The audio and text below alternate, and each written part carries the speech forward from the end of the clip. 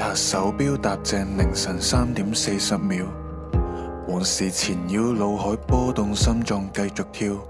想清空回憶，發現通通留喺心裏面。既然原淺無謂，花心機寫首歌送別。波紋一直浮動，漂浮宇宙逐漸失蹤，重心失重，捲起衣袖尋找情緒逐漸失控。原來孤獨好似被困喺夢，感受住風吹草動。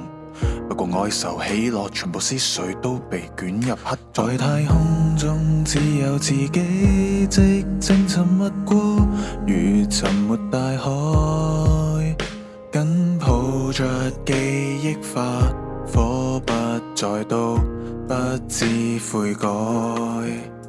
在太空中只有自己，寂靜沉默過，如沉沒大海，將氣力用完化，一身放開。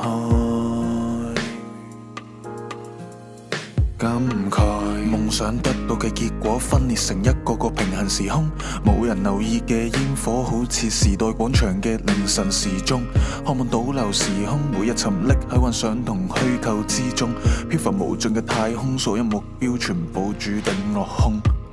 每一首歌嘅意思之後只會得返你自己知，道德從來唔適用喺弱肉強食嘅感情，根本唔能層次，痛心入面傷口冇辦法痊愈，只可以每日去磨練意志，尊寶都迷失喺花果山裏面，後悔冇返去揾紫霞先知。睇嚟我唔應該嚟，而家先知已經太遲啦。留低段回憶得唔得？我唔要回憶，要留就留低你個人。冇結果嘅，你俾我走吧啦。你講大話，你唔敢錫我，因為你仲中意我。我話俾你知，你今次拒絕我嘅話，你呢一世都會後悔。後悔都唔會錫噶啦，只能怪相逢恨晚，做物弄人啊。在太空中只有自己，寂靜沉默過，如沉沒大海。當你未及時找到方向，只是看不開，也知道原來緣盡在你與我之間，愛已有着裂縫，我早知深愛是難永遠熱愛，今天已是冬。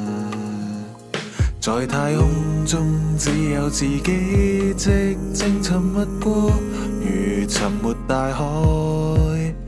當你未及時找到方向，只是看不開，卻知道明晨離別，話你會了解在孤單中的心痛，從來未哼過半段情歌，還是多簡單做我。